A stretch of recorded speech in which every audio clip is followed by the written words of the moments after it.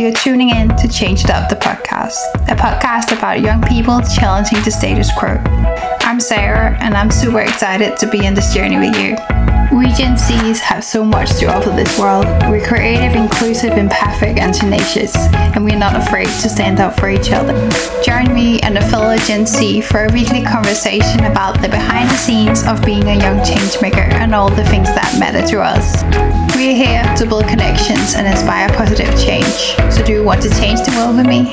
Tag along. I thought college was supposed to be a place for us to meet all of these cool people, but everyone was kind of happy just being on their own, and those groups were oftentimes groups of like-minded individuals, people from the same race, culture, religion, geographic location, interests. And I think that was the first time, long story short, where I realized, hey, I think there's something wrong with this.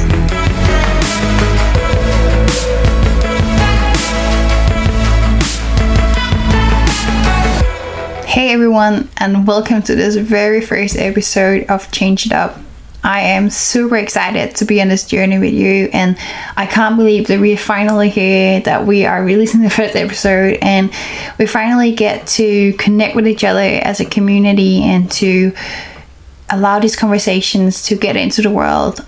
We've been working really hard, the entire team, on creating this for you guys, and I really hope that you enjoy it, and I hope that you get a sense of deep connections and the experience of getting behind the scenes, of getting to know the young change makers out in this world and be inspired by other young people and the beauty and the power and all the immense amount of potential that exists within our generation of Gen Zs, and just see that there's so many people out here like you, and that you're not alone, and that you can do absolutely anything that you dream of. And I'm really excited to just be on this journey with you and to welcome all of you guys. So welcome to our platform and our community. My name is Sarah, and I am the co-founder and creative director here at Humanity Up. And we're a community of and an organization of young people who work together across the world. We currently have ambassadors in more than 30 countries, and we work together on meeting leaders, on building connections, and just inspire positive change through different projects and collaborations. And we're super excited. We're a community of creatives and artists and activists and CEOs from different companies, all types of young people who just are passionate about positive change, about creating a world that feels more connected, more unified, more inclusive, and just a world that we can be proud of as well. And I'm really excited to see where this journey takes us and to have you be a part of this journey with us. I think something that is really apparent for our generation is that we are really someone who believes in having deep conversations, and we believe in being as authentic and as inclusive as possible, and being about expressing our personal truth and allowing that to always have that subjective truth and not being judgmental towards everyone. And I think that we realize sometimes in this day and age that we look at all our Instagram feeds and our TikTok reels, and we realize that everyone is just really doing an amazing job, and we see change makers and activists going around, and like, how did they, and make me think of how people went from being dreamers to being leaders, and how they started making a positive change in the world. And I wanted to get to know the humans behind these change makers and their stories, and how they got through the process, and how they get through the every single days and the everydayness of everything, and just to show you guys that these people are exactly the same as everyone else, and that it is an entirely possible and being just being sensitive to different situations and contexts and circumstances that we all grow up in, to see that there's so many diverse and different paths to achieving your dreams and doing what it is that you dream of becoming and all that stuff. And I feel like this is just the beginning for all of us, and there is so many things and so much goodness that our generation is going to create, and I can't wait to see it. I'm really excited, and I'm so proud of all of us, and I'm so proud of you, and I am really happy to have you a part of our community. And with that being said, I think I wanted to really turn the attention to this week's guest, because this week's guest, and I think with all of the guests I've been talking to so far, and I'm sure about the future as well, what I've been realizing is that most of them I meet the first time. And when you meet someone, and I think that's just like universal sometimes for our generation, is that within a couple of minutes they just feel like having a conversation with a longtime friend. And I'm really happy that and grateful for all of these people who have been joining this show and who have taken the time to sit down with me and to be with all of you guys. And it just feels like having a conversation with people that have become my friends, and I'm really happy to share these conversations with you guys and these amazing people. And this week's episode is without like no exclusion at all, maybe perhaps a definition of a great friend. I would like to say that she is absolutely amazing, and I'm so happy that I got to meet her and I got to sit down with her, and hopefully soon I'll be able to meet her in the future, and all of you guys will be able to get to know more of her, and hopefully we'll see more collaboration with this amazing woman and all her amazing community and her team as well in the future. I can't wait for that as well. So let's get into it. So Sophie Beren is the founder and CEO of The Conversationalist, a community of plus 12,000 young people across the world dedicated to breaking Gen Zers outside of their echo chambers and unifying the world one voice at a time. She's passionate about creating a social impact and celebrating the unique voices of young people, being nominated 25 under 25 by Social Entrepreneurs magazine and 21 Women-X entrepreneurs to watch in 2021. She's on her way to change the way that we are talking to each other and the way that we have conversations, because as Sophie likes to say, we can't unify without you and I. And I can't wait to show you guys this conversation and to hear your opinions and what you want to know more about, and to have more conversations like this. So please, if you want to hit the button where you can follow and subscribe to our podcast as well, that would be absolutely amazing, and leave us a beautiful 5-star review. I can't wait to meet all of you and to get this episode started. So without further ado, let's bring on Sophie.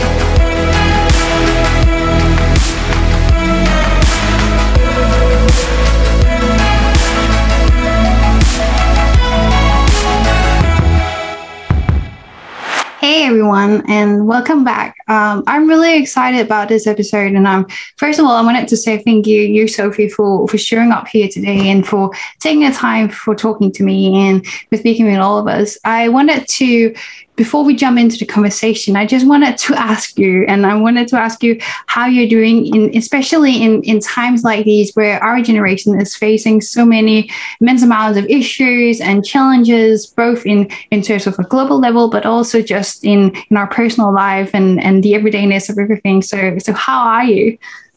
Oh my goodness. Well, Sarah, first of all, thank you so much for having me. It's an honor to be here. And that's definitely a loaded question. I will say all around, I'm super grateful to be doing well. And with that, I'll also say that I'm feeling a little overwhelmed lately. But I think that's such a normal thing to feel. And I'm just trying to kind of parse through everything that's happening in the world. And a lot of my work really right now is surrounding opening up dialogue with all of the craziness of current events and politics and really what young people are going through. So I would say it's a healthy mix of overwhelm and gratitude. What about you? Yeah, I like that. I like that. I think for me, the same thing as you said. It's a mix of a lot of things. There's lots of personal things that you can go through and that you experience. And I think for someone like me, and I think that's true for you as well, that someone who cares so much about what's going on in the world and about the community that we're part of and the people that are in our lives, I think you definitely see what the global issues and the things that's going on affects you on a like huge scale, and just taking the time to both taking care of yourself personally and at the same time trying to do your best to contribute to the people in your community and also on a larger scale. I think that is a job that is both very much giving and very much also something that can take a lot of your energy and a lot of your time as well. And I think it's so important that we have this type of dialogue as well, as you said, starting the conversations, even though they are really uncomfortable and take up a lot of our space and energy. And I wanted to start with that process for you, because just about being a part of this culture and being part of our generation and Gen Zs, how has it been for you, sort of the experience of going through? Because I think there's lots of people that, of course, ask you about your story and how you started Table Talk and the Conversationalists. But I really wanted to focus on how your process was from going from noticing that there was something missing in our culture or there was something wrong, you could say, and being like, oh, I noticed that this is happening, but actually realizing that I'm going to be the one that's going to do something about it, or I want to be the one doing something about it. Totally. And I'll say it really happened serendipitously. I think it all relates back to where my journey started growing up in Kansas. I grew up in a community that was pretty homogenous. For the most part, it was a privileged environment, primarily white, conservative, waspy to some extent. And I found that I was really just surrounded by the same types of people. But the thing that I had always struggled with growing up was feeling like an outsider in that community.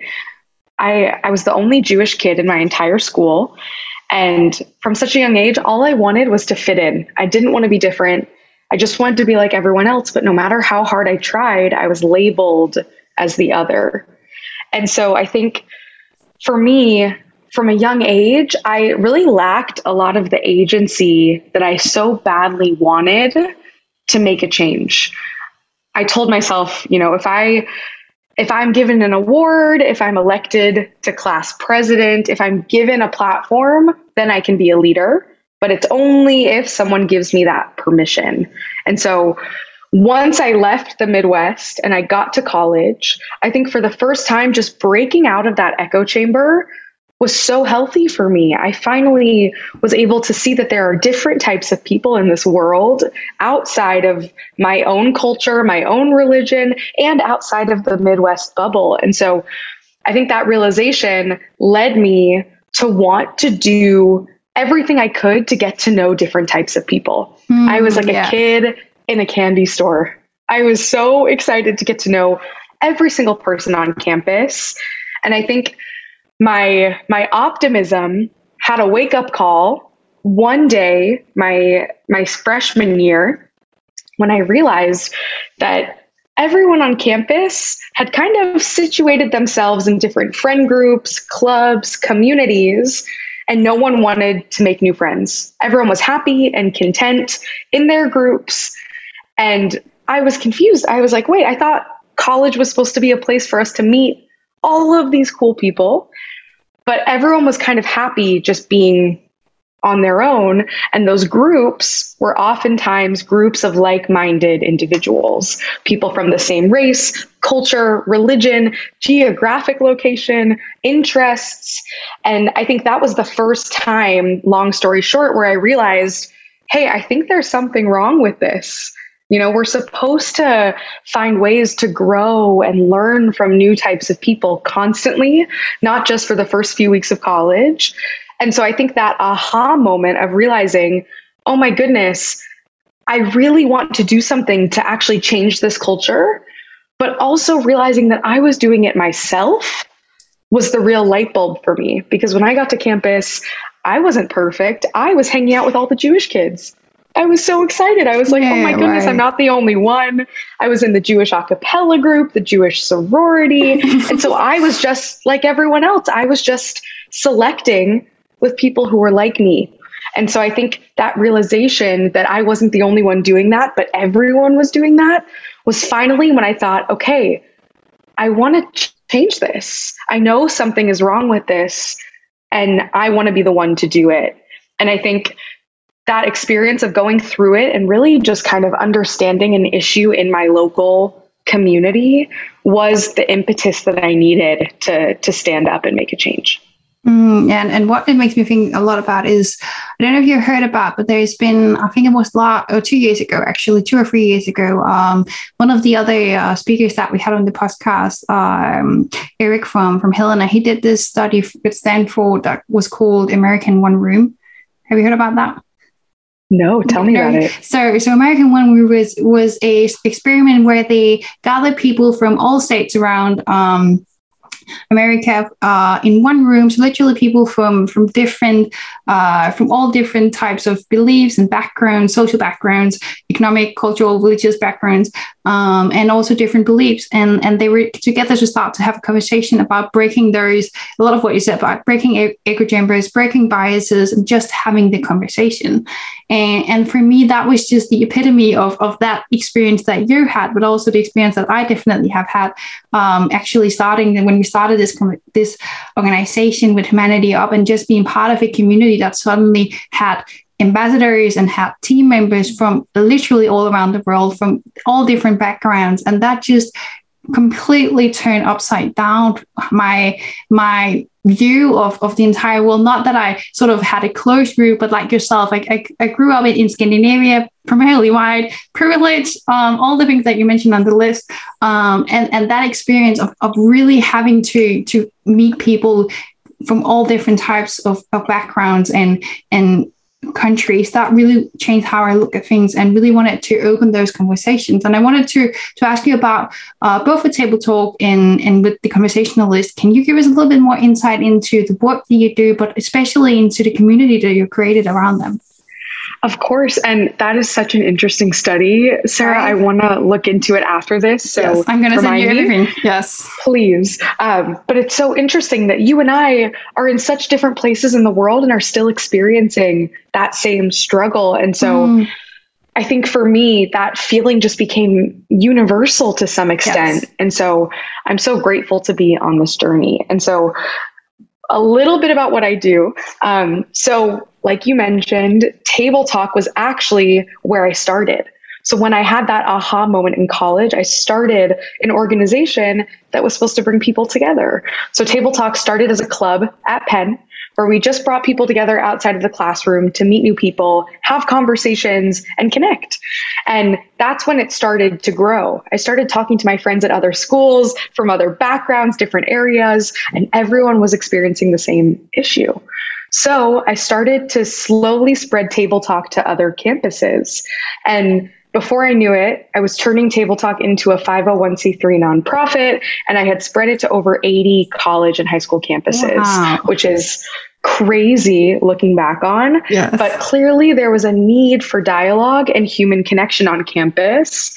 And this was, way back in, 2015, 2016, 2017. And so that's where my journey started. So that was Table Talk.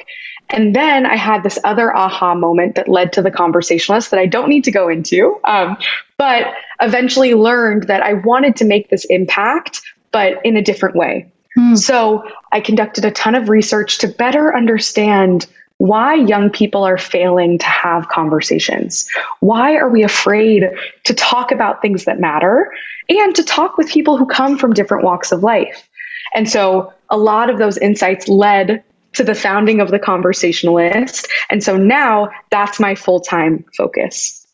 Table Talk still exists, but all of our chapters are autonomous. So they just run on their own on the campuses. And so all of my focus is now on TC. And so Long story short, the Conversationalist has evolved so many times since we founded, but we are a nonpartisan educational platform that empowers Gen Z to have conversations from multiple points of view. And we really believe that if we can have dialogue that actually includes voices from all different backgrounds, beliefs, opinions, and perspectives, then we, meaning our generation, can unify and come together. And so we do a lot of different things that help us foster those conversations. And the two biggest things that we do are, one, conducting our very own talk show. We just launched the first ever Gen Z talk show called POVs, points of view, but I'm excited. The Z for Gen Z. I'm so excited too. And we're trying to host more conversations that we can showcase to our community to show people it's possible. Right? We have to practice what we preach. We have to have these conversations in real time. So we're going to be talking about some of the most controversial issues from multiple perspectives. So that's the main thing we do at TC. And then we have a community. We just have this incredible network of young people from around the world, from different areas of the US and beyond the US, who just want to have these conversations 24/7. And so we operate in a few different places, but primarily the Geneva app, where we have audio, video, and chat-based communication all the time between young people who just want to talk about what matters, whether it's something happening in their day, a current event, a controversial topic. It's just an incredible community of young people who want to have those conversations in real time. So that's a little bit about TC. And all in all, we're just on a journey to unify the world and bring people not completely together where we're, kumbayaing and changing our views and standing hand in hand, but we're just trying to bring people a little closer together when we can dissolve those echo chambers. Yeah. And I was thinking, how has it been for you as a young woman stepping into the leadership role and seeing that our generation can actually take that role and fill in the shoes and really take up the power of being young leaders. How has that been for you? It's been difficult. I'm not going to lie. It's not this glamorized entrepreneurial journey that I think sometimes we really strive for. But I will say it's been a really awesome journey for me to figure out how I can really channel my own voice and step into my own power as a leader.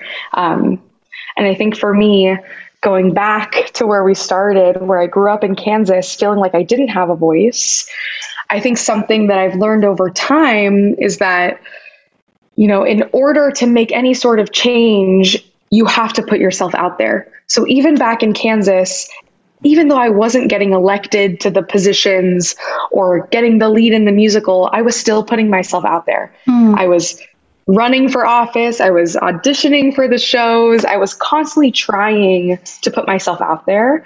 And I think that's been half the battle as a leader today. I just believe that at the end of the day, you have to put yourself out there. You have to try, you have to take risks. And I think for me, that's been the defining mark of my leadership journey, but it's certainly been difficult. It's a lot of competing against yourself and your own inner voice and the imposter syndrome and the comparison, the need for validation. But at the end of the day, I'm super, super grateful to be on this journey. And I think a lot of what you talk about and speak into, I think a lot of it has to do with our generation as well. There's inherent sort of contradictory or contrastal power that we have inside us, a tension that between actually wanting to really sort of disconnect from the world and being out of the spotlight, and at the same time really, really taking up the spotlight and wanting to bear the torch forward. And I think for you, how has it this experience, because you talk a lot about, I love the way that you talk about unifying and being a unifier and being able to start the dialogue. But something that I've noticed a lot, especially in sort of my background, going back with neuroscience and also just part of sort of the artist community that I also come from, and which is very much part of my identity, is realizing that our generation is very much both people that are more disconnected, more lonely, having more mental health issues, including myself, than ever before. But at the same time, we are also the ones saying that we are going to do something about it. What do you think it is about our generation that has this dialectical sort of tension within us? Oh my goodness. I am just obsessed with Gen Z. Yes, I think me too. a lot of older generations underestimate us. But at the end of the day, the data speaks louder, yes. right? Like, we are the most diverse generation to date. And I think that speaks for itself, right? Like, we are a generation that not only, wants a diverse, inclusive, equitable world, but we expect it. Because we have a generation that includes so many different types of people that I think it's inherent in our DNA to want to mirror that out into the world. And I think on top of that, given just the environment we've grown up in and all of the issues of our time, being digital natives, being prone to, having a voice and making yourself heard on social media, I think it's just an incredible time to be a young person. And a lot of the research that we've done has helped to back that up. I think there's a statistic that we found when we were doing research at the beginning of TC that found that 66% of Gen Zers are interested in connecting with someone who thinks differently than they do, yes, under a shared social cause. And so again, I don't know if it's just embedded in our framework as a generation or what, but especially in the work that I do in bringing people together, fostering dialogue, it seems like Gen Z is more likely than past generations to be open to that type of dialogue. And I know we'll probably get into this later on, but with the craziness of cancel culture these days and, feeling like you can't share your opinions without fear of judgment, I think Gen Z is also much, much more forgiving than other generations give us credit for. I think that, our generation, and I can't speak for everyone, but I think Gen Z is anti-cancel culture. And I think that's such a pillar of why our generation is going to make such a profound impact. And I think that's such an important point that you made, because something that I definitely have witnessed in media, especially about our generation, is actually them highlighting that we are the ones like the center of cancel culture. When I speak, at my experience speaking with young people, that's just complete opposite from the truth, right? And I think we are often portrayed in a light that, in a very negative light, that we are this sort of inherent critical, very disconnected culture. And I think a lot of it has to do with sort of, we know the consequences of having grown up with our generations before us, and just speaking into like the Iraq war and just all of those, like the war on terrorism and that aspect of seeing like how the polarization, how much impact it has on people, and witnessing that is very much a part of our story of growing up with 9/11 and seeing how much that conversation can impact people. But I also think that really has impacted us in a way that sometimes make us feel very much disconnected from the world, feel very much alienated from our society, and wanting to create a new society or create a new different community. But it could be hard when we're not allowed to have the word, or we are canceled because our opinions are different from others, or we feel disconnected from others. And I was thinking, just sort of transitioning into a conversation about silence culture and echo chambers, I wanted to ask you about, what is it that you think, how are these two connected? Our tendency to be silenced, but also the tendency to move within echo chambers and within communities that very much has the same cultural background and the same opinions that you have.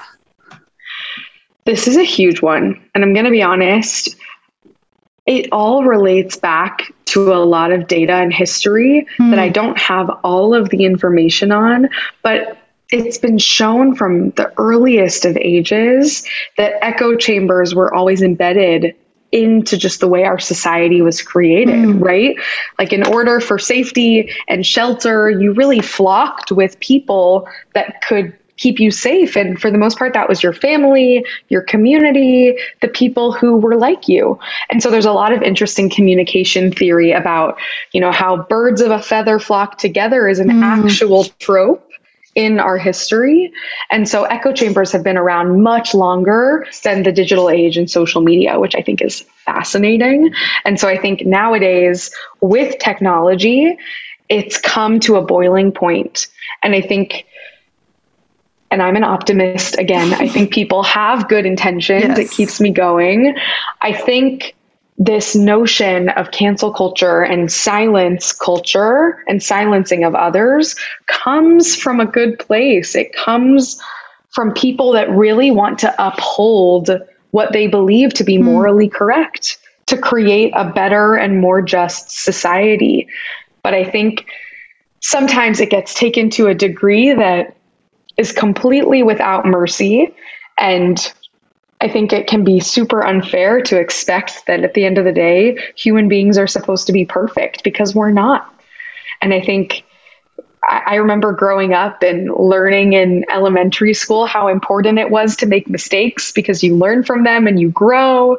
And I find that nowadays we're so quick to judge and punish someone for a misstep or saying something insensitive or ignorant, because at the end of the day, who's to blame? Was it a lack of education? Was it something that they were brought up with in their echo chamber, in their environment? And how can we actually help people learn and grow? Because that is the beauty of the human experience. So I think it comes from such a history that we still haven't unpacked, but I think now it just becomes complicated with social media, because we're processing and living our lives in such a public way that maybe we didn't used to in the past. Yeah. And I think as well, I was just wanted to mention about sort of all the theory that also goes into like creating identity and realizing that there is some theories proposing that identity is sort of a way for us to distance ourselves from others and for other communities. So I am defined by what I recognize that I'm not from someone else, right? Or it could be that I'm actually identifying myself with this otherness, with all these others that are around me, and I'm actually having difficulties with finding authenticity in who I am. And I think in all that around actually creating an identity, I think especially with digital media and with social media, I think it has really amplified the issue of finding an identity and made it even harder, or maybe our identity is just even more fluent that we used to. And how do we translate that into communities and creating connections with people, because there's no sort of stable structure that we could rely on, that we can follow, that helps us create this like who we are and answer the question of who we are. That's very much a dialogue that we have today, and a very sort of amplified and exposed dialogue, because it happens all the time on social media. And I wanted to sort of take that conversation further into asking you about like, how can we start having those conversations, like those conversations that create the connections that really affect or help us create identity and help us be more inclusive and going deeper and being more substantial in the way that we communicate with each other and being more vulnerable and authentic. This is fascinating. And this may sound cliche, but it starts with yourself. Yeah.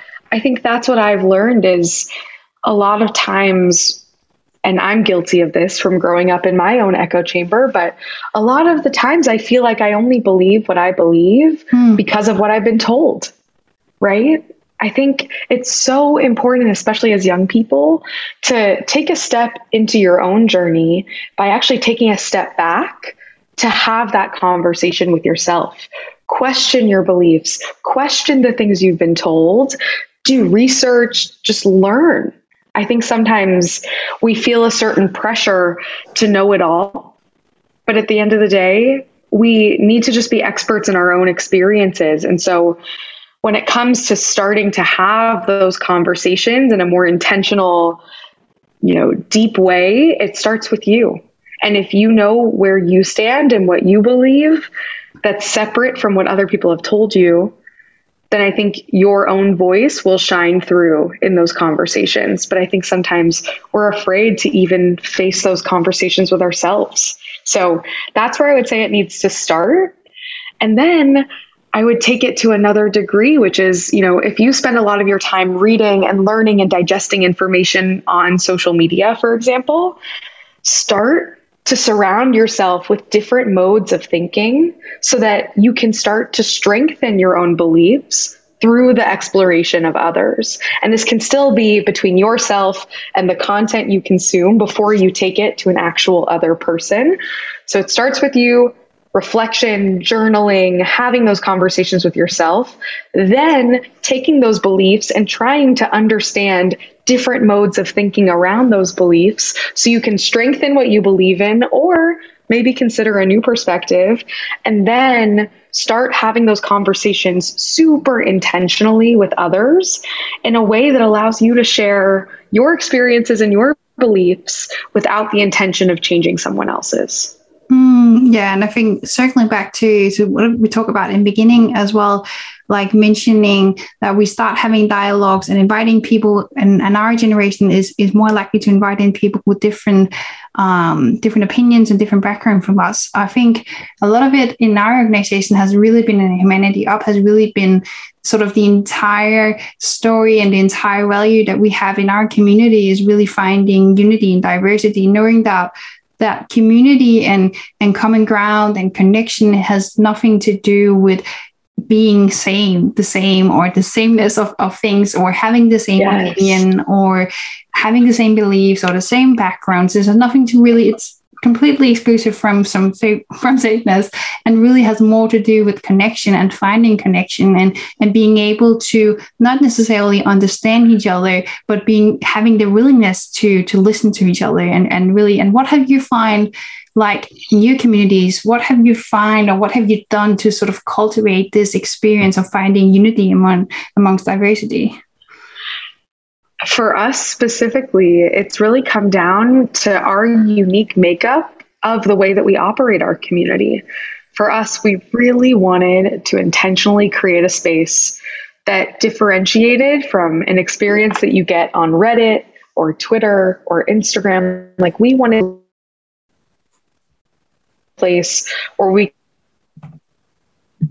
could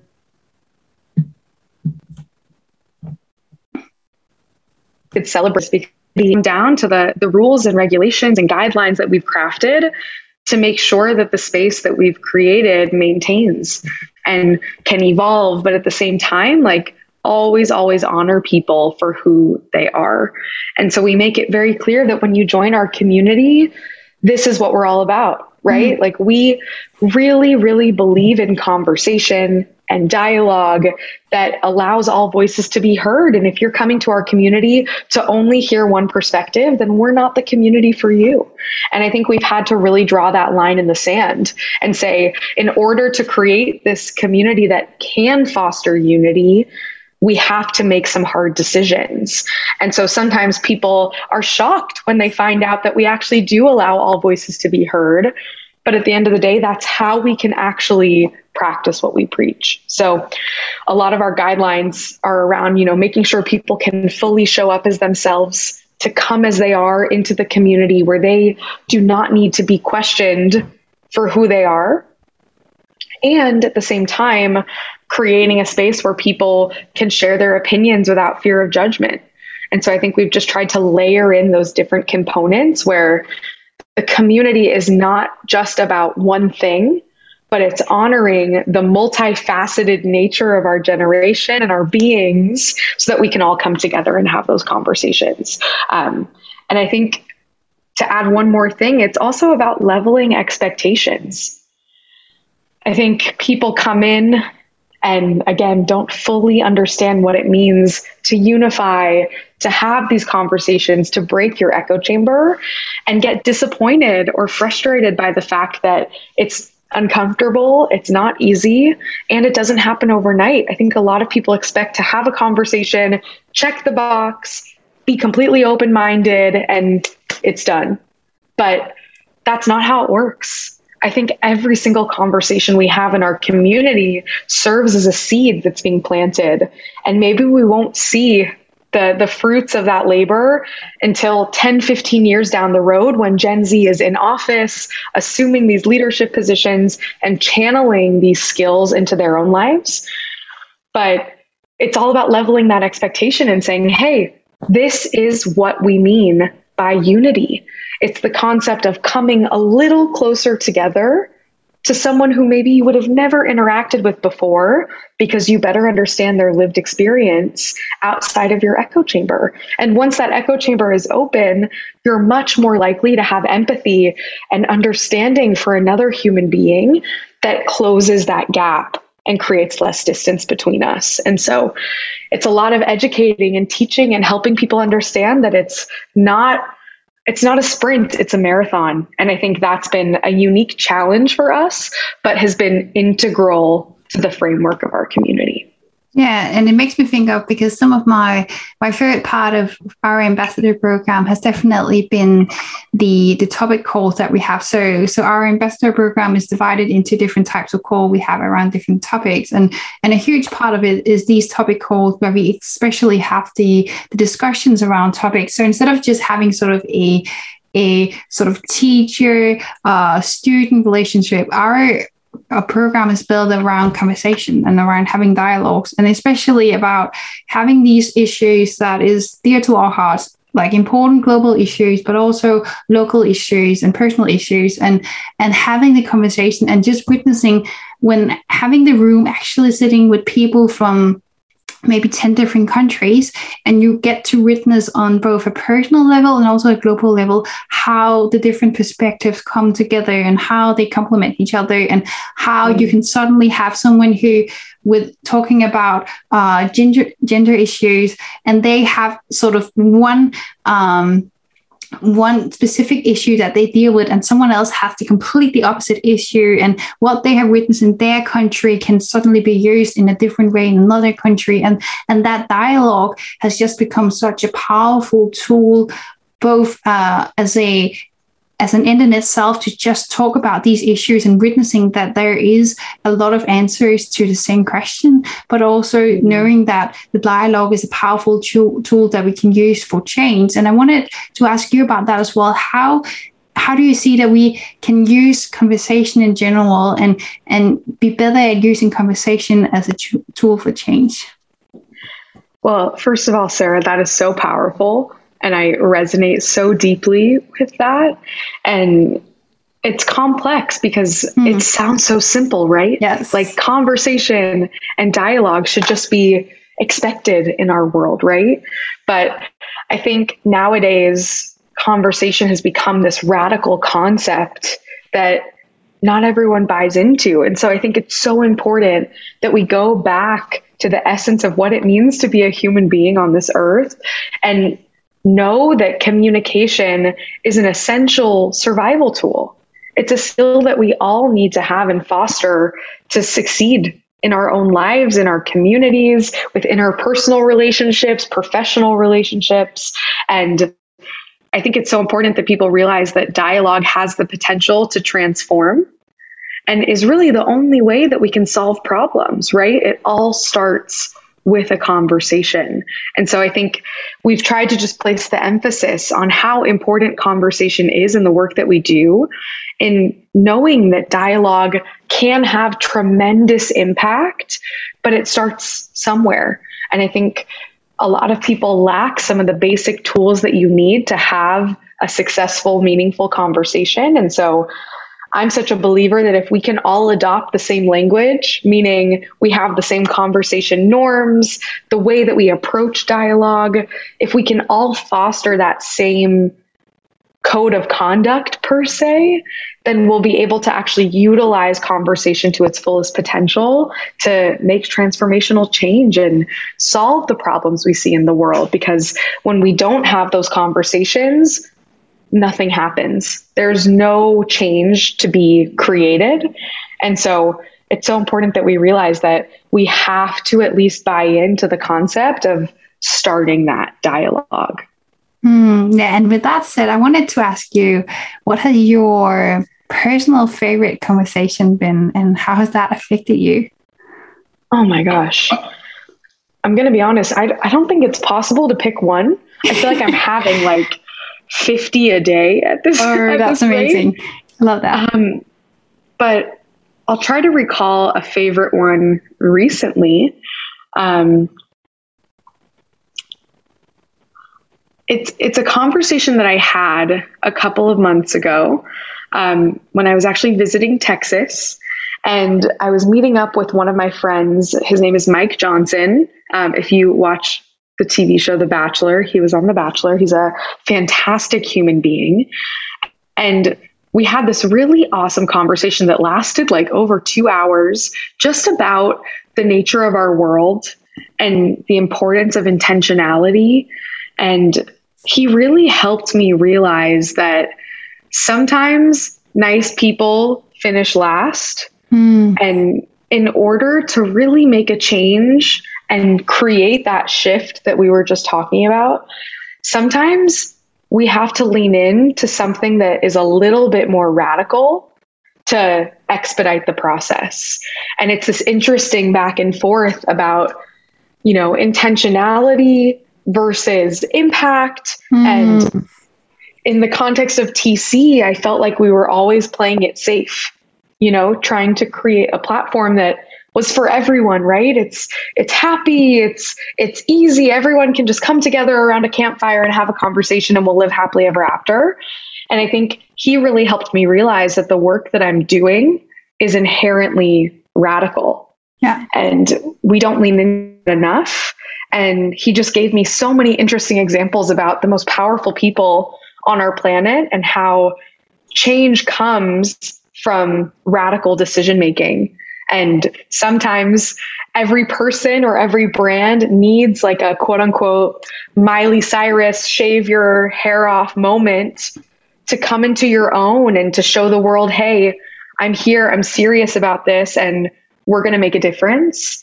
And I think that conversation just introduced me to such a different perspective on life that I had never had, because I've always been one who follows the rules. I play it safe. And I think he really helped me step into this next phase of the conversationalist. So shout out to Mike. Oh yeah, I still love that. And I really, really deeply resonate with what you said. I think in my personal experience, both with Humanity Up and my personal life, I came from sort of the background, as I said before, with sort of on my way to become a neuroscientist and realizing that I was actually stepping down a path that didn't feel I was really passionate about neuroscience and the entire conversation, but I wasn't passionate about being a scientist. I was an artist, and that felt really true to me, but I didn't even saw it as a possibility because it was so outside of exactly my echo chamber, right? Of what I was coming from, and having to really take that radical responsibility for yourself and recognizing that I need to take this decision for myself in order to both to be happy, but also to make an impact and to do what's quote unquote right, both for me, but also in order to be the best possible human that I can be, right? And recognizing that you can actually still have, as you said, you can still be inclusive, you can still be having these amazing substantial type of conversation and being open to people without having to be the one who always like sits back and has a good intention, but you can be being radical at the same time, and those two doesn't exclude each other, they actually complement each other. And I think that's what we witness in our organization as well, that we really needed to set some boundaries around which but not just which type of people. I want to say that, but more like how we want people to interact with each other. Like you had said, that we need to have some clear guidelines of what are the rules for this type of conversations that we have, so that people not end up actually overstepping each other's boundaries, but we have a clear insight of what the goals that we want to reach. And I think that's such an important both experience and also witnessing that. So thank you for mentioning that. And I wanted to segue into your experience as a young leader and as an activist in this space, because as you said, we are really much exposed in our culture. There is a lot of resistance within other generations. And sometimes I also feel amongst other young people that just having this status quo, or just in general, not being able to really see beyond what we've learned and in our own echo chambers. And what have your experience and how have you dealt with cancel culture and this sort of resistance? It's an uphill battle. Yes. Every single day. And I personally deal with cancel culture through a self-exploration exercise. I've been working on this with my therapist.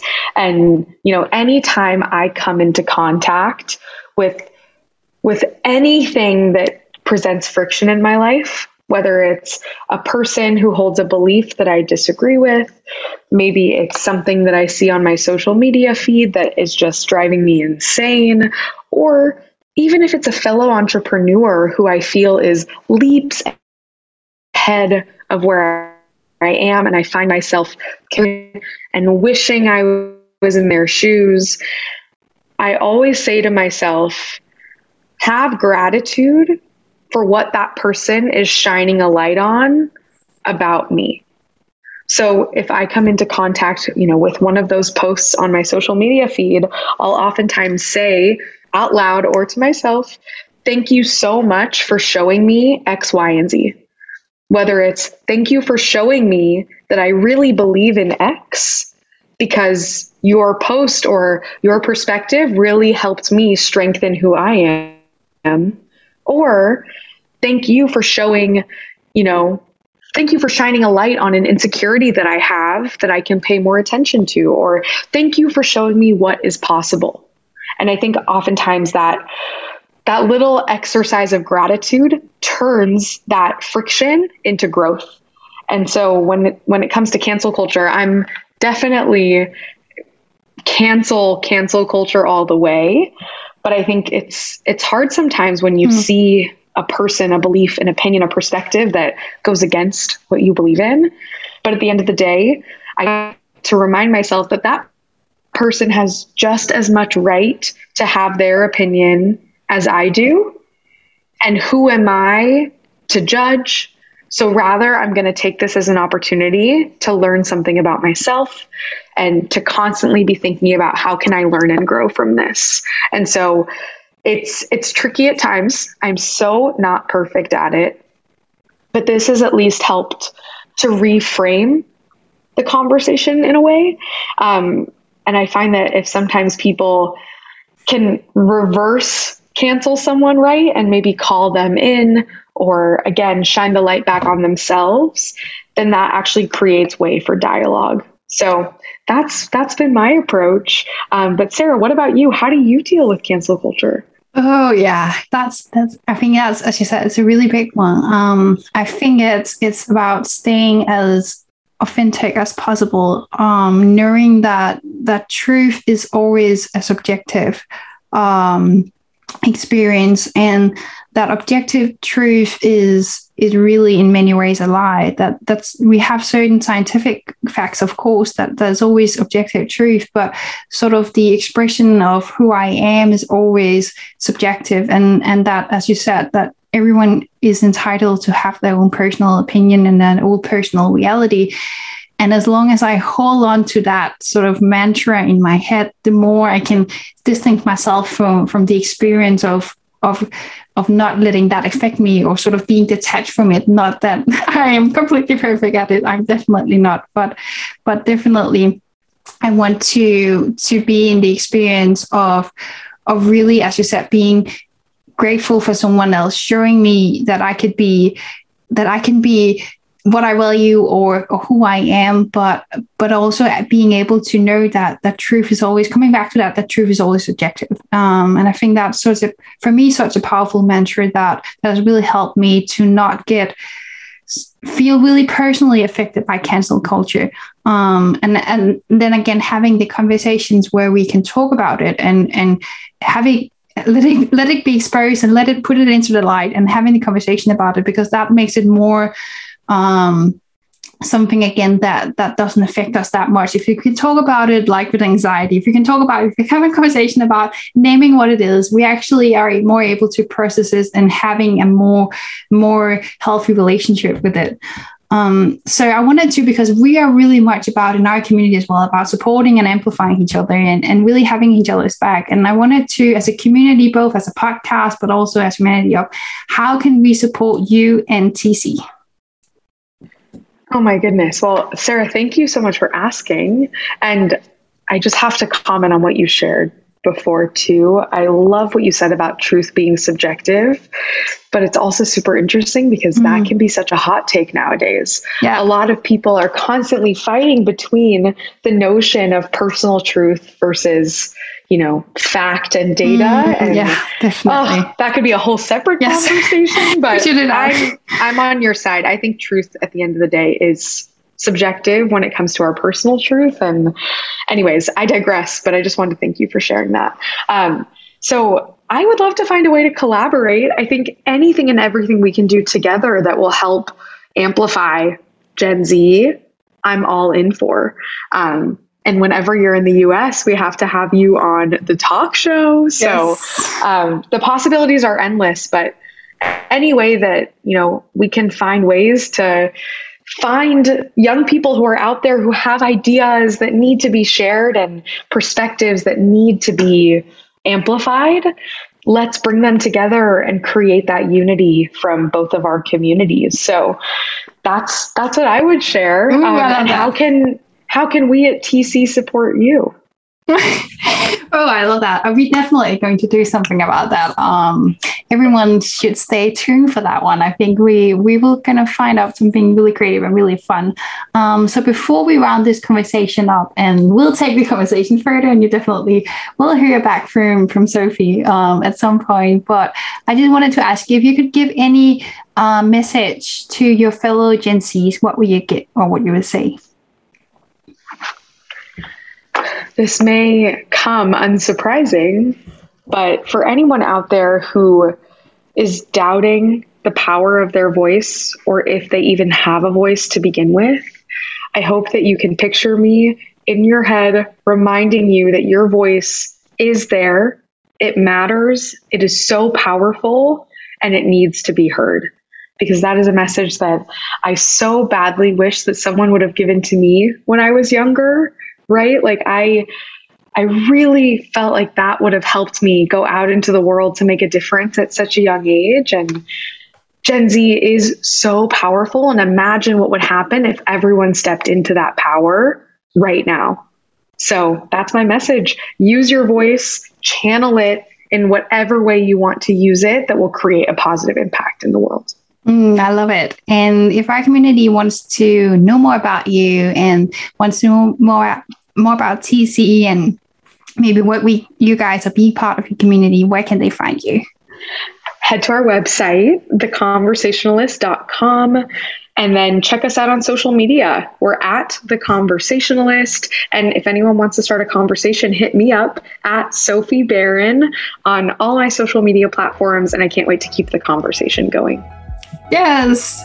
Thank you so much, Sophie, for taking the time to talk with me and talk to our community. It has been an absolute joy and pleasure, and I can't wait to speak more to you in the future and definitely meet you in person and take this conversation even further. I can't wait, Sarah. Thank you. And in the theme of today, change it up. You definitely changed my perspective on so many things, and I appreciate you. Thank you for having me. This episode was brought to you by Humanity Up. Thank you for tuning in and for being part of this amazing community. I'll see you next time.